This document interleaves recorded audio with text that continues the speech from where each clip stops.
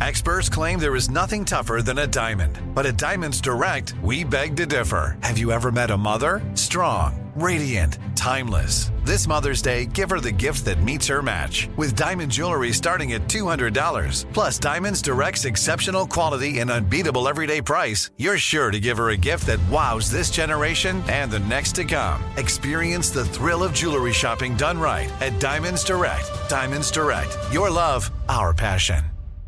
I'm Tracy from Stuff You Missed in History class. Are you a small business owner or even someone who dreams of entrepreneurship? Then check out Season 2 of Mind the Business, Small Business Success Stories from iHeart Podcasts and Intuit QuickBooks. Join hosts Austin Hankwitz and Janice Torres as they interview entrepreneurs sharing insights around starting and nurturing a small business. You won't want to miss these inspiring stories of entrepreneurship and discovering ways to business differently so you can too.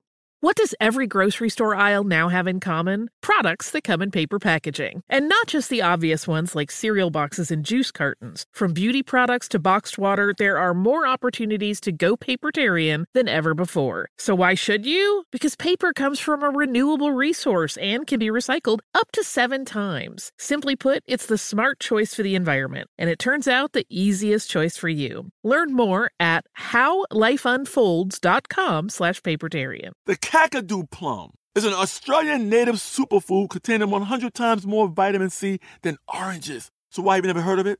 PR. No one's drinking a Kakadu smoothie? I'm JB Smoove, and that was a full episode of my new podcast, Straightforward, inspired by guaranteed straightforward pricing from AT&T Fiber. Get what you want without the complicated. AT&T Fiber, live like a gigillionaire. Available wherever you get your podcasts. Limited availability in select areas. Visit AT&T.com/hypergig for details.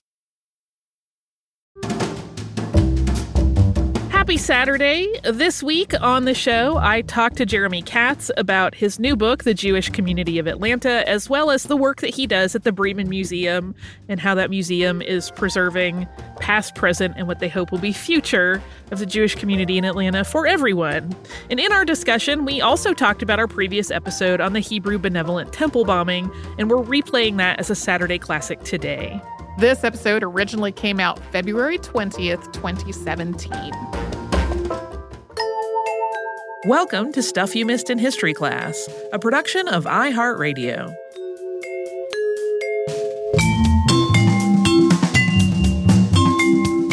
Hello and welcome to the podcast. I'm Holly Fry. And I'm Tracy V. Wilson. And for our listeners, like I know sometimes when I'm listening to podcasts, I'm just letting them flow and I don't always look at what's coming next, like when I'm driving around. Mm-hmm. But if you are a person that looks at your podcast selection and you pick one or you just see it come up and you like to read what's coming up, if you saw the title for today's episode, you might be braced for a really horrific or upsetting story. I, in fact, was braced for such a thing when you told me what you were researching this week. I give you relief because the bombing of the Hebrew Benevolent Congregation Temple in Atlanta in the late 1950s was a unique moment in the civil rights movement. And while there are some elements of the temple's pre-bombing history and some ideologies that are troubling and horrific, I will give you a spoiler and say that overall this is really a very, very hopeful story. Yeah, there is definitely a bombing. There is also racism and anti-Semitism, but the story is not the parade of tragedy you may be expecting based on title.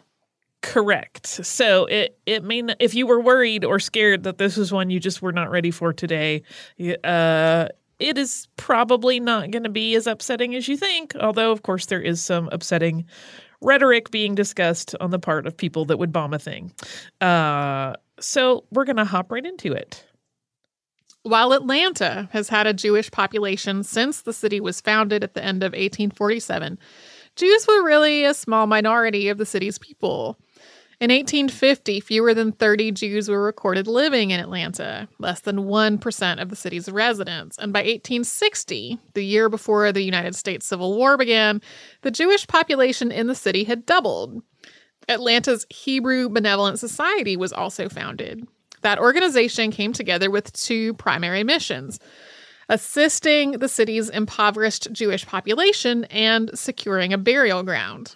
2 years after the Civil War ended, while Atlanta was still rebuilding as a city, the Hebrew Benevolent Society took its next step, establishing a temple. And this move was precipitated by the words of the Rabbi Isaac Leeser of Philadelphia, who was here presiding over a wedding. That was the first Jewish marriage ceremony in Atlanta in January of 1867.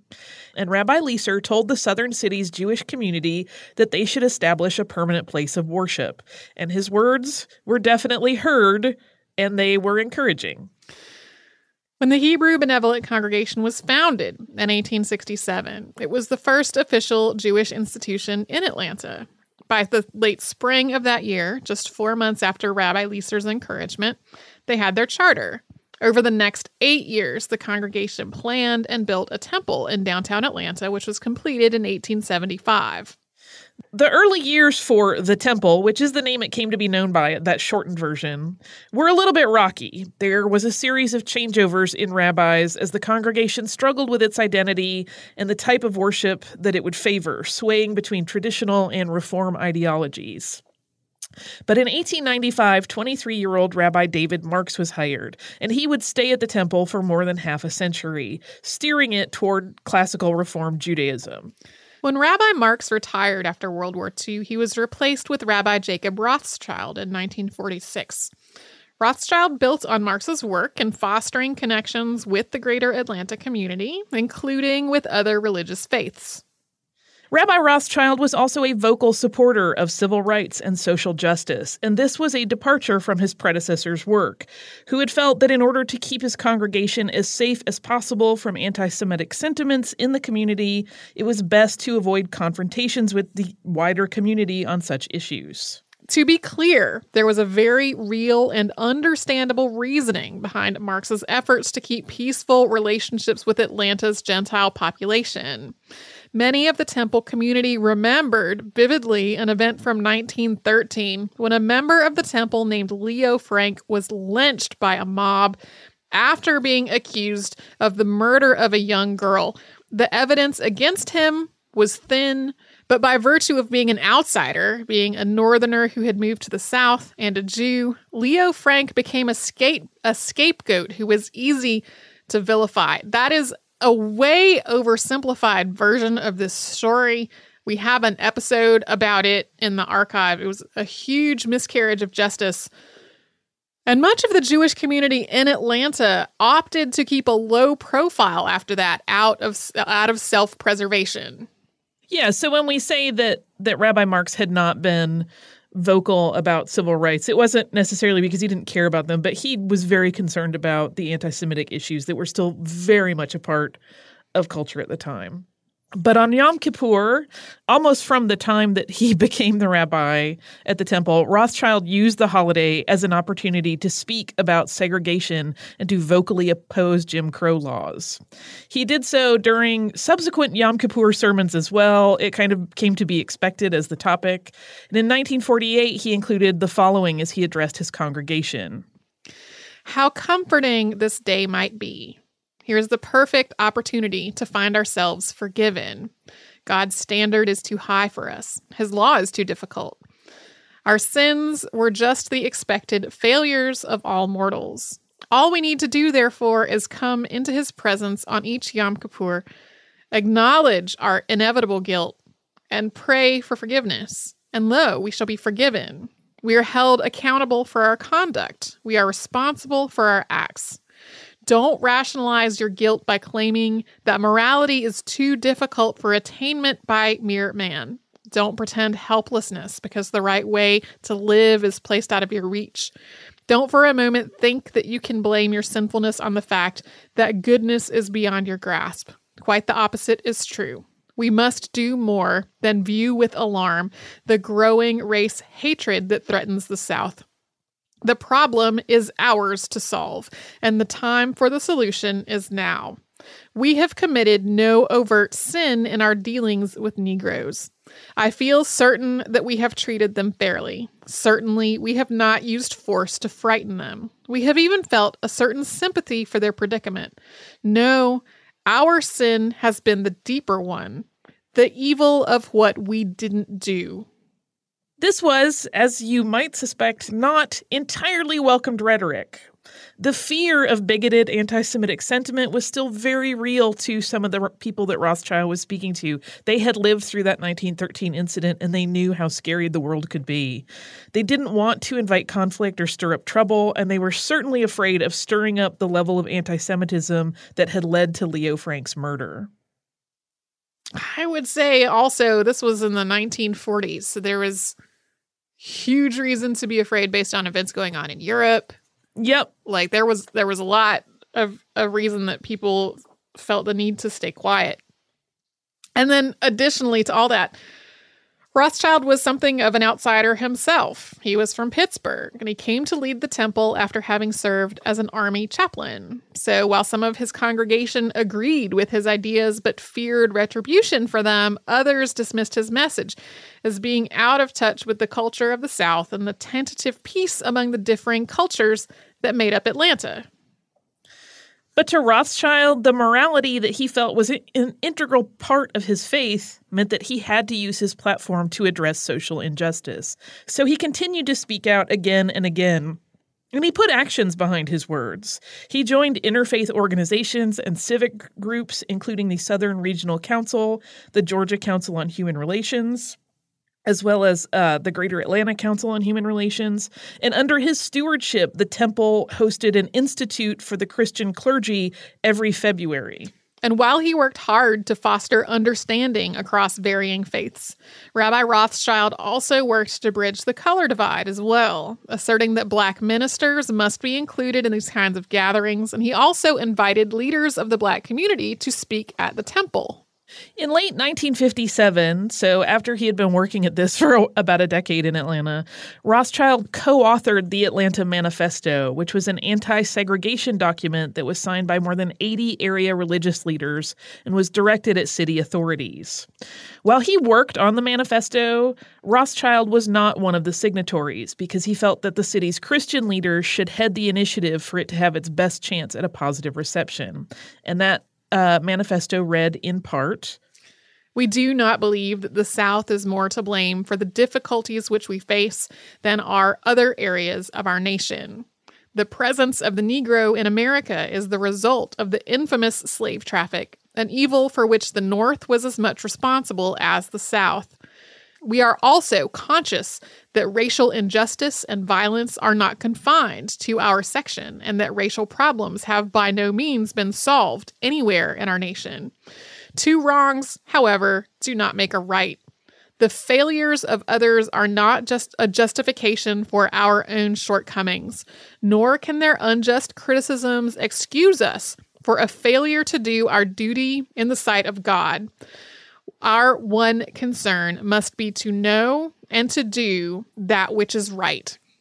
And all of this vocal opposition to racism on the part of the rabbi did not go unnoticed by the greater population. But unfortunately, the rabbi's efforts to foster understanding and compassion led to some very serious consequences. And we're going to talk about that right after we first pause for a little sponsor break.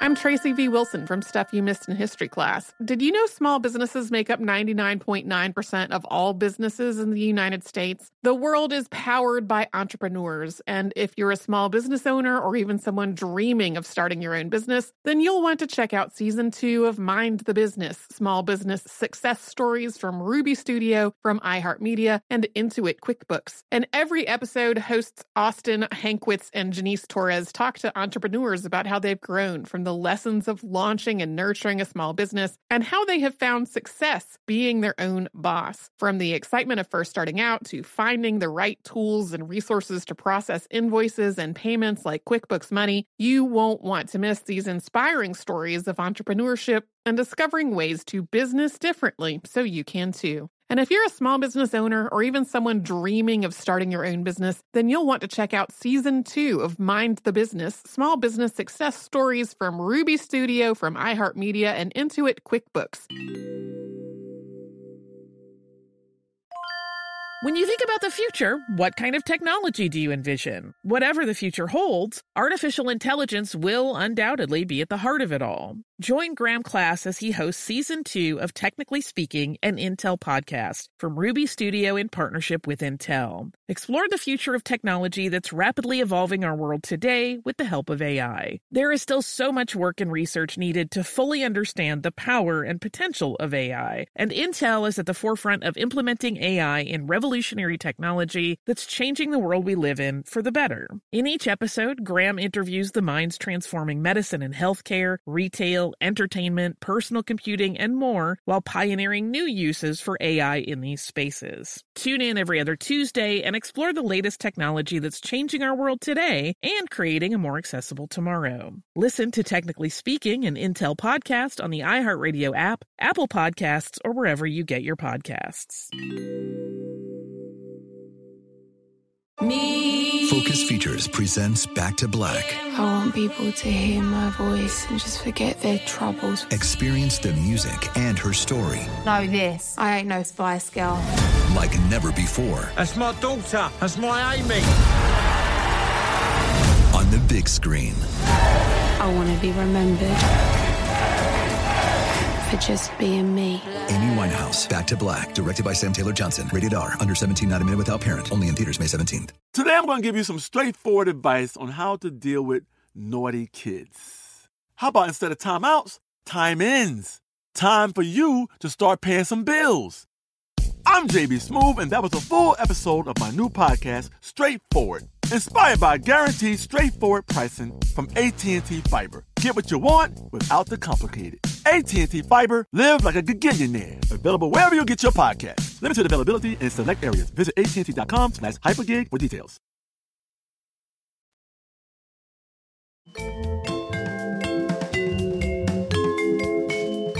While there were people in Rabbi Rothschild's congregation who were a little unsettled by his constant engagement with social issues, there were plenty of people from outside the temple's community who were downright incensed. For example, in May of 1958, Rothschild was engaged as a speaker at Atlanta's First Baptist Church. And the evening of his lecture, a man appeared outside the church carrying a picket sign specifically against the rabbi. And then he later heckled the rabbi during the Q&A segment of the evening's presentation. And there was already a weird conflation on the part of white supremacist groups when it came to the Jewish and Black communities.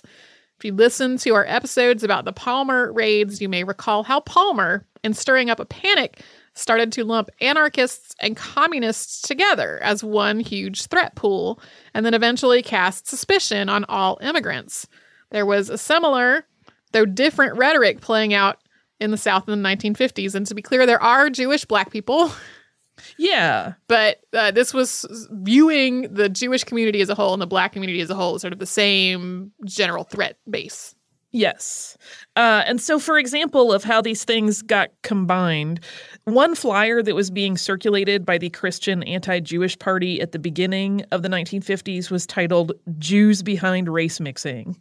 And this flyer claimed that the Jewish population was working against segregation so that the white race would be diluted and weakened, warning that, quote, a race once mongrelized is mongrelized forever.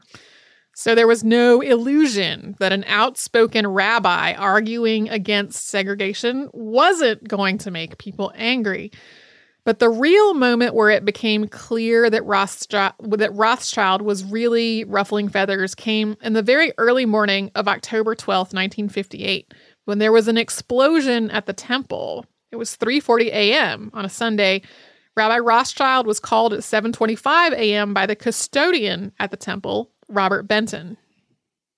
Benton had been the one to discover the damage when he arrived at work that morning. And you might think, as you listen to this and you think about the timeline, that an explosion that large at 3 a.m. would have woken the neighborhood. And it did. But when police patrolled the area in response to calls about the noise, they did not drive up the temple's driveway. And from their perspective, they couldn't see the hole in the building from the street. So it looked like everything was fine.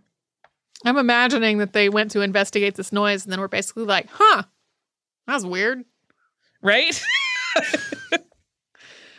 50 sticks of dynamite had been detonated at the temple's north entrance, and the blast made a huge hole in the building. Fortunately, though, there were no injuries. There was, however, somewhere between $100,000 and $200,000 worth of damage to the structure, depending on what source you are looking at. Yeah, especially if you're looking at newspapers from the time, the number varies wildly.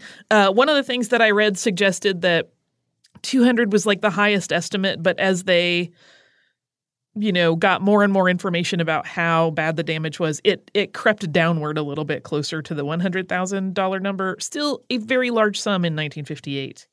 Or ever. Or now. Yeah, I think we're so used to modern stories of explosions or damages being in the billions that it may not seem initially that large an amount to the modern ear, but in fact, it's a lot of money. And this attack was claimed by a white supremacist group called the Confederate Underground. A man claiming to be the leader of the group and calling himself General Gordon phoned the United Press International office to tell them, quote, "We bombed a temple in Atlanta. This is the last empty building we will bomb. Negroes and Jews are hereby declared aliens." At 6:15 that evening, there was another call, this time to the rabbi's home, where his wife Denise answered. The call said, "I'm one of them that bombed your church. I'm calling to let you know there's a bomb under your house and it's lit. You've got 5 minutes to get out and save your life."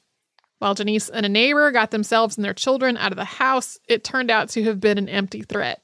Yeah, the police came and did a full scan of the house and found nothing. But how terrifying and horrible. And that same group, the Confederate Underground, had attacked a synagogue in Charlotte, North Carolina the prior November, though the dynamite that they used in that attack failed to detonate. And between that failed attempt and the explosion at the temple in Atlanta, the Confederate Underground had bombed 4 other temples and Jewish community centers. While their second attack in Gastonia, North Carolina, on February 9th, 1958, had also been thwarted by faulty dynamite. Their third and fourth bombings carried out just hours apart on March 16th at the Orthodox Temple Bethel in Miami, Florida, and the Jewish Community Center in Nashville, Tennessee, both caused building damage. The fifth attack at the Bethel Synagogue in Birmingham, Alabama on April 28th was unsuccessful, this time due to fuse failure. And the following day, there was another failed attack at the Jewish Community Center in Jacksonville, Florida. I feel like this highlights the fact that the series of bomb threats at Jewish community centers that is ongoing today has layers of being terrifying beyond just the fact that it's a bomb threat, right? Yeah. It's a bomb threat that's part of a history of bomb threats and bombings, specifically against Jewish centers and houses of worship. Because of those attacks and a protest demonstration outside the Atlanta Constitution offices in July, where protesters carried signs reading "Free America from Jewish Domination," the temple and all synagogues throughout the South had increased their security, but this was not enough to deter the terrorists. The other thing that happened as a result of the previous attacks was actually an improvement in coordination across police forces from jurisdictions throughout the South. And so after the attack on the temple, the law enforcement network activated immediately. More than 75 detectives worked in conjunction with agents from the FBI and the Georgia Bureau of Investigation in an unprecedented effort to search for suspects in the crime. 5 days after the bombing, on October 17th, 1958, 5 men, all associated with the white supremacy groups, the National States' Rights Party, and the Knights of the White Camellia, were indicted for the blast. Wallace Allen, Robert Bowling, George Bright, Luther Corley, and Kenneth Griffin. And they eventually let one of the men go, but the first of the 5 men that they tried was George Bright. And his trial started on December 1st, with Judge Durwood T. Pye presiding. The case against Bright was the strongest, the prosecutors believed, and the hope was that a conviction in his case would make it easier to convict his cohorts. They were kind of relying on a domino effect to take place. The evidence against Bright included a note found in his home that threatened terror against the Jewish population, anti-Semitic literature found in his home, and testimony from an FBI informant who said that he had been in a meeting with the other men in May of that year where they planned the temple attack. Additionally, the man we mentioned earlier who protested at a lecture given by Rabbi Rothschild and then heckled him from the crowd was also George Bright. He had also been part of the anti-Semitic protest outside the newspaper offices.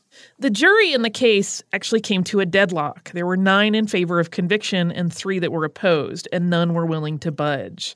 So on the 10th day of the legal proceedings, Judge Pai declared a mistrial.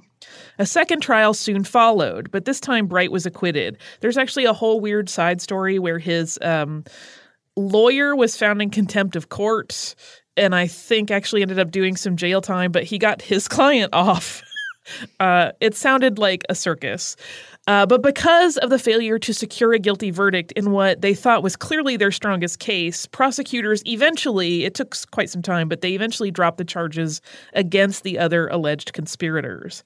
No other suspects were ever charged for the bombing, so there was absolutely never any justice in this case. Well, and this is also pretty circumstantial evidence.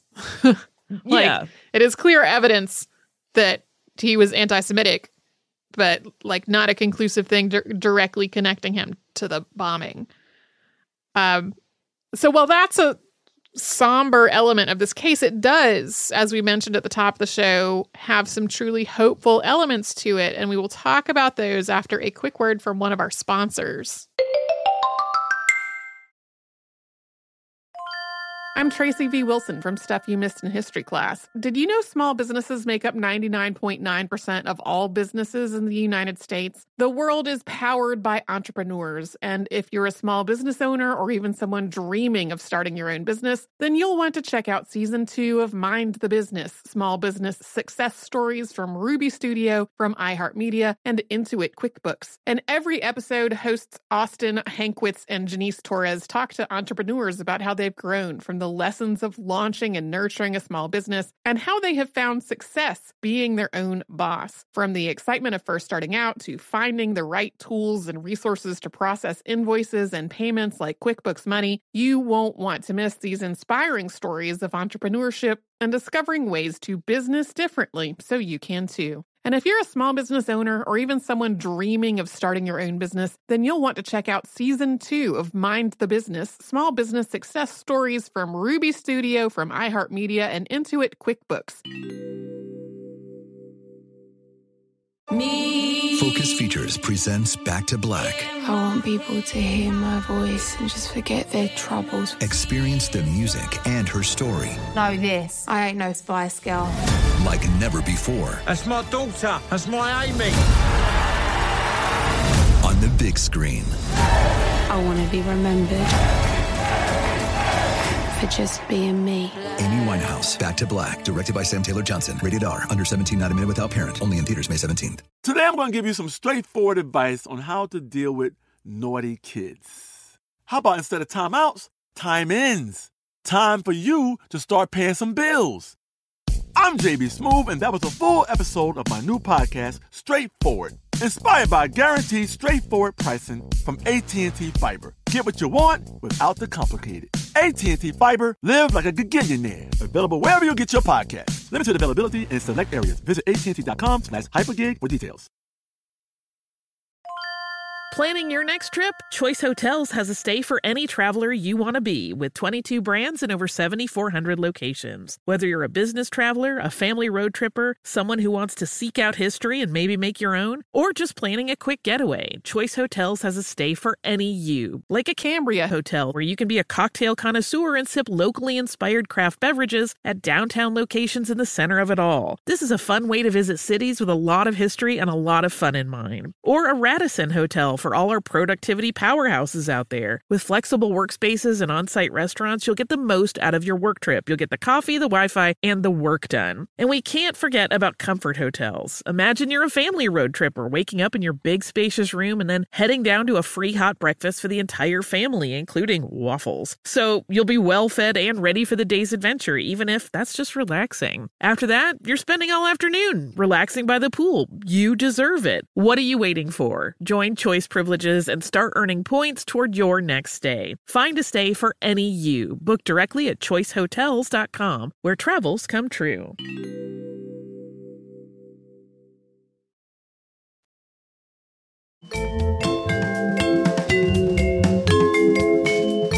All of that outreach that Rabbi Rothschild had been doing in Atlanta's diverse communities, as uncomfortable as it sometimes made people, was really repaid in the aftermath of the bombing. People from all walks of life rallied around Rothschild and his congregation. Religious and civic leaders in Atlanta and then in the U.S. and then around the globe condemned the attack. The help came in both verbal condemnation of the attack and in financial support for the temple to rebuild. The mayor of Atlanta at the time, William B. Hartsfield, a name you will recognize if you have ever flown in or out of Atlanta, said in an interview right after the attack, quote, "My friends, here you see the end result of bigotry and intolerance, and whether we like it or not, those practicing rabble-rousing and demagoguery are the godfathers of the cross-burners and the dynamiters." Yeah, there's actually footage of him making that pronouncement on television, and in his Southern accent, it's quite charming. The editor of the Atlanta Constitution, Ralph McGill, another name you'll recognize if you've been in the city, we have a street named after him, wrote a series of editorials on the bombing, which eventually earned him a Pulitzer Prize, in which he said, quote, "You cannot preach and encourage hate for the Negro and hope to restrict it to that field. When the wounds of hate are loosed on one people, then no one is safe." Donations came from rich and poor alike, including one which was sent in by Fulton County prison chaplain Bill Allison. The money, the chaplain explained, had been contributed by the prison's black population, who had taken up a collection to donate. The chaplain received a letter of thanks from Rothschild, which said, quote, "Of all the gifts which we have received, this one certainly is one of the most meaningful and heartwarming."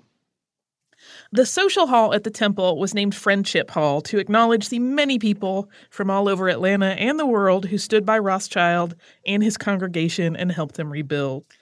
In the rabbi's first sermon after the bombing, he shared this message of hope. Quote, "This despicable act has made brighter the flame of courage and renewed in splendor the fires of determination and dedication. It has reached the hearts of men everywhere and roused the conscience of people united in righteousness. All of us together shall rear from the rubble of devastation a city and a land in which all men are truly brothers, and none shall make them afraid." The following year, on the anniversary of the bombing, the temple had been repaired, and red, white, and blue stained glass windows filled the space that had been the hole caused by the blast. And in a statement to the press that was made on that anniversary, Rabbi Rothschild said that the windows, quote, "symbolize the basic faith of the people." While the bomb attack had the surprise consequence of bringing a lot of the Atlanta community together, it also highlighted the problems that were still so clear across the country. There were very valid questions raised about whether there would be such kindness and good PR if the same thing had happened at a black church. There were already plenty of cases of racist violence on the books against African Americans that had not been pursued so diligently as the temple bombing, or at all in some instances. The bombing in its reaction also caught the segregationist movement off guard. While supporters of segregation had long seen liberals from the North and the NAACP and the Supreme Court as their enemies in what they thought was right, there were also efforts at this point to try to disassociate from the militant white supremacist movements like the National States Rights Party, the Knights of the White Camellia, and the KKK. They wanted not to let that mar what they thought was their correct ideology. And there were also some claims by white supremacist groups that this whole bombing had been staged just to incriminate them. There were certainly still many battles to fight in the civil rights movement, and racial equality and, frankly, anti-Semitism still remain issues today. But the bombing at the temple is largely seen as a watershed moment that moved the civil rights movement forward. When Rabbi Rothschild's wife, Janice Rothschild Blumberg, wrote about the incident later in her life, she titled her writing "The Bomb That Healed." And in that writing, which appeared in American Jewish History magazine, Janice also astutely acknowledged the racial divide that offered the temple a bit of privilege in the wake of this bombing. She wrote, quote, "To church-going Atlantans, desecration of a house of God was an abomination. That it was Jewish made no difference. That its members were white probably did." And I also want to say that that particular piece of writing is spectacular, and I encourage people to go read it. It's available on JSTOR, because she really captures what it was like to be in the midst of that sort of weird shockwave, and what it was like from receiving that call in the morning, how they were dealing with it, what her emotions were doing, what the community was doing. It's a really, really good snapshot of that moment in history. Yeah. Well, and you and I, neither of us is Jewish. We have not spent our lives confronting anti-Semitism or racism, frankly. So having perspectives from people who are coming from that side of it is super important. Rabbi Rothschild continued for his entire life to be an outspoken advocate for equality, even more so after the bombing than before. He gave the eulogy for his friend Martin Luther King Jr. at an interfaith memorial in Atlanta after the civil rights leader was assassinated. He died of a heart attack on the last day of 1973. But the temple remains. It's changed and been renovated several times to accommodate its ever-growing community, and it is still an active place of worship. It is also on the National Park Service National Register of Historic Places to Visit. It's a part of Atlanta that we see all the time. People drive by it. It is shown in the movie Driving Miss Daisy. It is. It's a gorgeous, gorgeous structure and really lovely. So that is the story of the temple bombing. And it's one of those things that I feel foolish. I did not, even though I live here in Atlanta and I have seen little snippets about it, I never really knew that much about it. Yeah, and you and I had a brief conversation before we started recording about having even been, there's a Jewish History Museum in Atlanta, and having even been there, and I think gone through their exhibition on Jewish history in Atlanta through objects. It rang a bell, but I knew so little about it at all. Yeah, which is a pity. I mean, I know within the Jewish community it is still a very big deal and something that they speak about a lot, but I had no knowledge of that fact prior to digging into this research.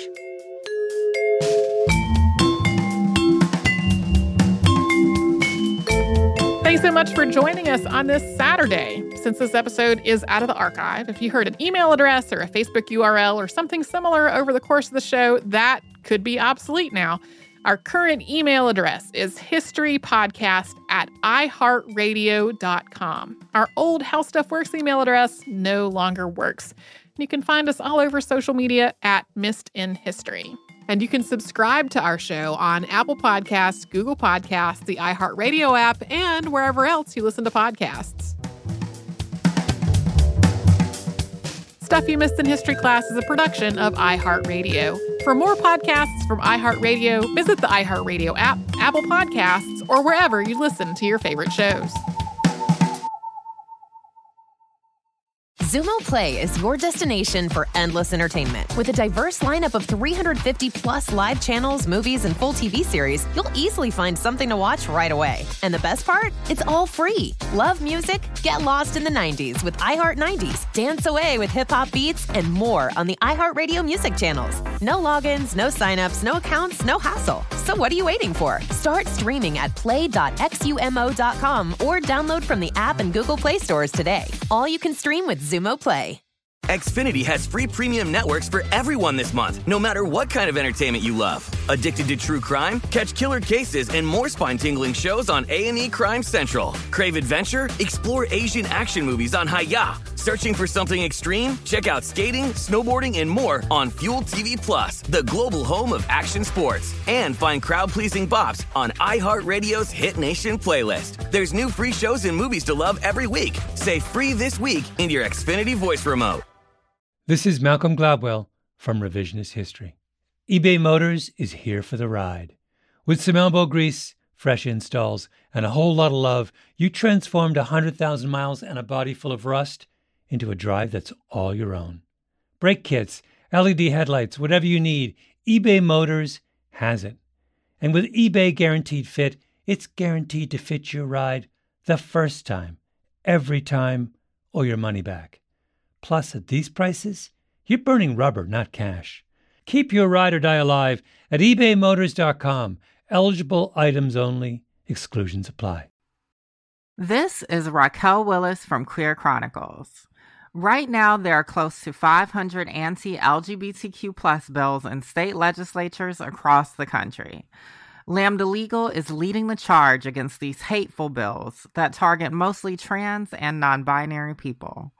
You can fight discrimination and help write the next chapter of Lambda Legal history.